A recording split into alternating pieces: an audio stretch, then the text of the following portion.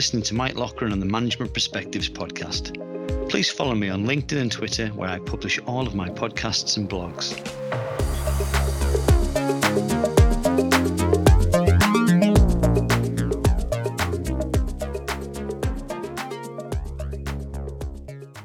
Hi, my name is Mike Loughran, and this is the Management Perspectives podcast. In today's show, we'll be discussing the future of digital manufacturing. Even before the events of 2020, digitization was making a huge impact on manufacturing. And we've been talking about Industry 4.0 for more than 5 years now. But I think this last year has seen such a huge step forward in everyone's adoption of it for many reasons. As organisations, they've no longer had the option to dip the toes in the water, but they've had to jump in head first. But what does this all mean for the future? And will this rate of change continue? Where's the digital going to take us? Well, to discuss this further, I'm delighted to be joined by Jan Burian, Head of Manufacturing Insights for EMEA at IDC, and his colleague, Lorenzo Veronesi, Research Manager at IDC. Jan, Lorenzo, thanks very much for joining me today. Perhaps you could start by telling us a little bit more about yourselves. Thank you, Mike. Thank you for having us. I'll take it from here. So as you already revealed, I'm leading the Manufacturing Insights team in EMEA, and I'm also co-leading a IDC Future of Operations practice in EMEA, which is a little bit, let's say, broader activity we are having in IDC. And I've been with IDC for 2 years, and prior working here, I was working for a consulting firms, Deloitte and Ernst & Young, for almost 11 years as a business consultant, focusing on the, let's say, manufacturing organizations, performance improvement, digital transformation strategies, and so on.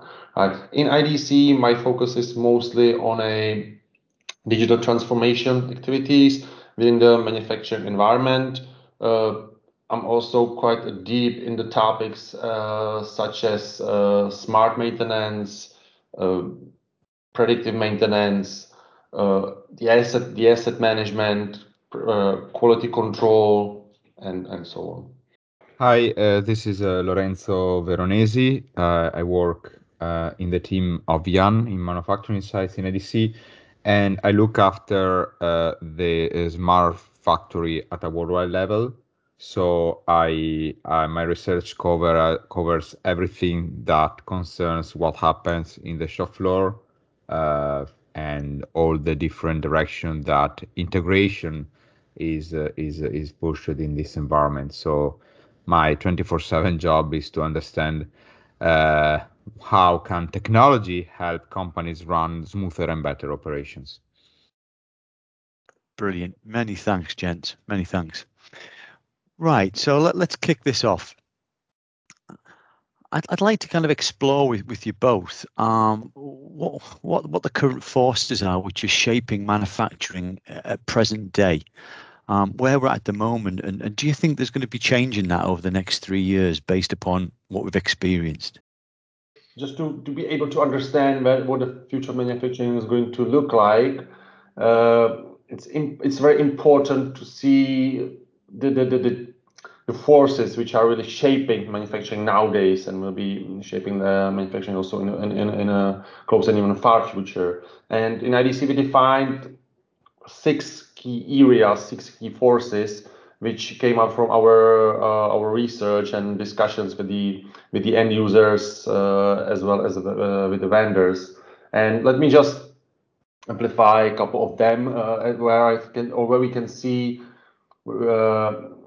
there's really like a huge impact, right? So the first one would be the evolving customer expectations, and that's very interesting because the behavior of the customers has changed over or during the last 1.5 years, right? So this is not just about the mass customization, individualization that was here also before, but now it doesn't really matter if it's like a business relationship or business to consumer to customer relationship, you have to wait for everything, right? So there's like a long waiting times to get any type of goods or the products, whatever, right? So that's the time perspective is very important here, and many organizations are looking at that as the opportunity, the batch size one, lot size one, the adaptive production, and so on. And another interesting force here is that global competition and the price pressure. And what we can see also that, I mean, it's not about having the competitor who could be threat to your business anymore, right? Because that could be some really like a small startup from the other side of the world, India, whatever, Asia, who could develop some new features, some new digital product which could totally disrupt your industry and could even kill your business, right? So that's not just about like comparing or assessing your business with your direct competitor, but it's really that uncertainty of what's going to happen in your business and who's going to disrupt it's much bigger than it used to be. Right? Maybe Lorenzo, if you would like to add a couple of more thoughts here. Yeah, I think that the big thought here is also talking about how this is going to evolve the way companies must tackle these challenges is really that the fact that this year 2020 actually showed that companies need more and more automation. In fact, this was really clearly in 2020 was shown that the physical processes such as factory, supply chain, logistics, etc., are really essential to the fulfillment process, because if you don't produce or you don't deliver, you cannot make money as a manufacturing company. And we talk about the importance of factory, etc., since many years, but for the first time, this really was materialized when company couldn't physically open their factories, when company couldn't physically have people in the factory or in the process to work. So what we see now is company are really investing in this environment to make sure it is not going to become a bottleneck anymore, and also becomes a source of competitive advantage and innovation. And automation is central here, because if you think about automation on a broader perspective, not just physical like robots, machine controls, but also the way you generate and analyze and distribute information. So I'm talking about information technologies.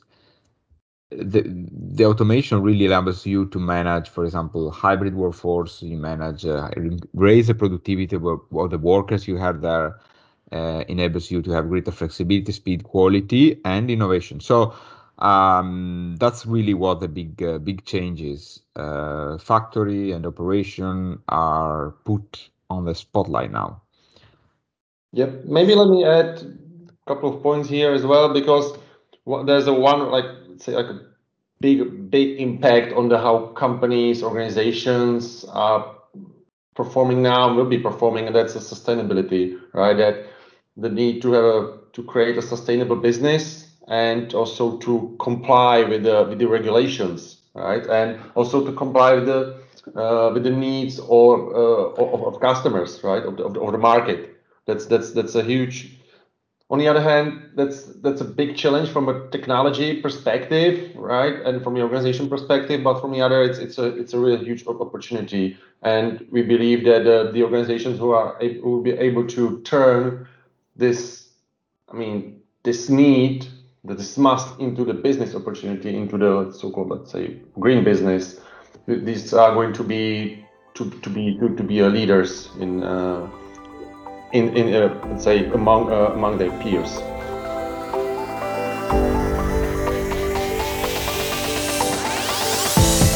You're listening to the Management Perspectives podcast.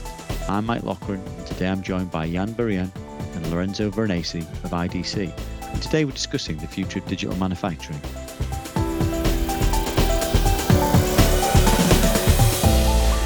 And do you guys have a feel for the scale of change within companies? I mean, we all recognise that they do need to change, but some have been quite slow to adopt, I would suggest. Do you have a feel for kind of the speed of pace that has changed? Yes. So maybe I can answer here. What also 2020 has shown, and we have showcased it many times, is that companies that already had digital technologies in place, that went through significant efforts to pursue digital transformation in their organization, they had a much better performance over time on profits and revenue wise. This is really, there's a very strong link between these two elements. We have a benchmark that we track, and this is really evident here. And this has been this divide between the sort of more digital and less digital companies. It's been growing since 2014, 2015, when digital transformation really took place. And in 2020, this has boomed because companies who had digital capabilities in place were much more resilient and more capable to deal with the big impact of the pandemic and all the subsequent economic downturn. So this has really created a bifurcated performance in the market. And this has pushed companies to scale up their efforts, even when they weren't originally that, or at the beginning of the year, that keen of moving ahead with digital. So we see by 2023, probably most of the global organization in manufacturing and also elsewhere, to like 75% to really being fully digital in 2.5 years from now, compare from the sort of 30% that we see today. So in a way, we see a tripling of the amount of company that will have a completed digital transformation journey by that time. So that's a really strong uptake, and this, of course, is not just across the factory, but is across all the digital disciplines within an organization. But yeah, the uptake is really significant. And that alone is a staggering figure, going from quarter to 3/4 of companies, increasing the speed of their digital adoption. That is phenomenal. And I think a couple of points I'd like to just kind of come back to, or just raise, is around, we've already mentioned around the increase of automation, the increase of digital technology, the increase of digital adoption. And some people can get a little bit confused because you both touched on automation does not just refer to the factory floor. It refers to automated processes throughout the company, which is the digital transformation journey, right? It's not just in one place. So based on that rapid increase of companies adopting a digital transformation, the requirement for more automation right the way across the enterprise, the staggering amount of technology we're seeing. Can you share some experiences or some thoughts on challenges that companies are facing and how they can approach them when they're rapidly increasing their digital adoption plan? So what we see is that the operational excellence initiatives are substantially linked to the data excellence, right? So, and the companies that don't take this issue seriously probably won't be able to rapidly scale technology through industrial deployments, and the risk being sidelined. So the thing is that what we can see here, that the real challenge is the integration between data and the processes in a real time, which is very complex to achieve.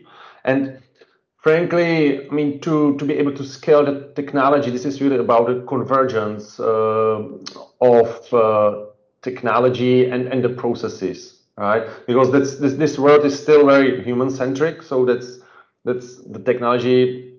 Technology is augmenting the human, right, with the operators in the factories and the production plants, with the information. But then it's a person, a human, a worker who needs to take that action, right? So that's why we see that the automation converge also, or supported or underlined with the AI decision-based models will or should improve this kind of like a system to be even more autonomous.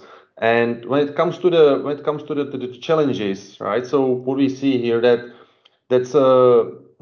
we see that there's insufficient data quality and lack of universal standards, and it's due to the different and obsolete and inflexible legacy systems from multiple vendors, right? So, and that's a real challenge because no one is able. I mean, in certain situation, yes, but there are no greenfield factories, right? With the exception maybe of some gigafactories for the e-batteries, which are now being built across Europe. But that's a one big challenge, right? The legacy systems and lack of the standards.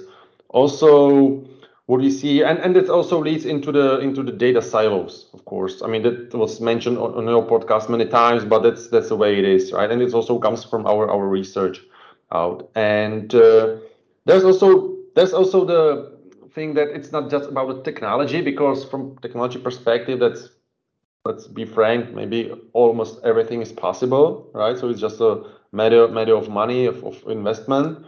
But there are also, say, there's a lack of organizational readiness and wide variation in vision of smart manufacturing between the functions and organizations, and that's quite a common thing, right? So different people, different positions, they have within the enterprise or company, they have like a different understanding of what digitization or what digitization could be, right? What it could be, what the value could be there. So that and sometimes it could be really like a real barrier, right?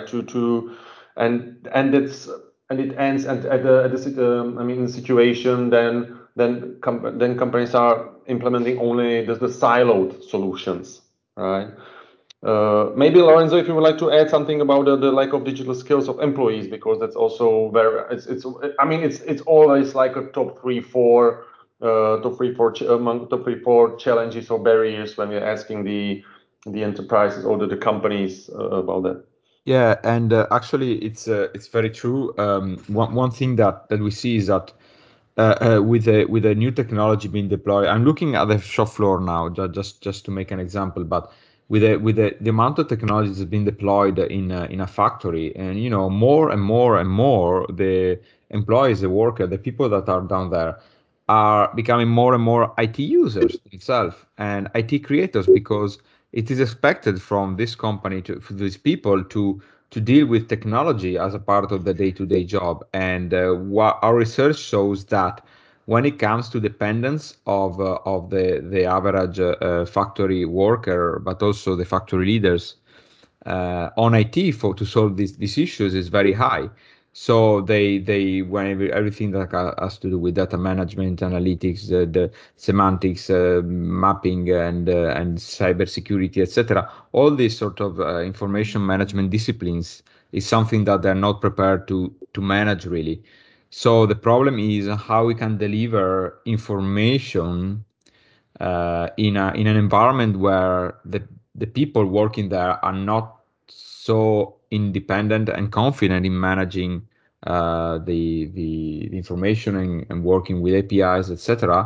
While at the same time, the IT leaders in the organization are not competent enough to understand the complexity of the process that these people have to manage. So there's a gap here, and we think that the key way to solve this gap is really to have more and more user-friendly, easy to manage, no-nonsense technology down on the shop floor to really facilitate this transition. Because from the organizational point of view, a lot of companies are hitting a stumbling block from this point of view. That's really quite fascinating, because when you do look at, as I do a lot, the actual physical infrastructure and machinery utilized within manufacturing, that has not significantly changed in the last 5 years in many cases. But that overlay of digitization and the linkage of data and the linkage of manufacturing to enterprise, and that piece where IT and OT are converging, has changed. And you mentioned there around people's adoption and how you can bring along that skill set, that's many excellent years of skills that you want to capture, but also you've got a new workforce coming in. You've got this IT-led manufacturing basis. Unfortunately, we've run out of time in this episode, but we still have a lot more to discuss. If possible, I'd like to continue this in the next episode. So if you'll speak to me again then, that'd be great. In the meantime, thank you both very much for joining me today, and thank you, the listener, for your time too. You've been listening to the Management Perspectives podcast. Please follow me, Mike Loughran, on LinkedIn and Twitter, where I publish all of my podcasts and blogs. If you've enjoyed the podcast, please rate and review us on Apple Podcasts, as this really helps the show.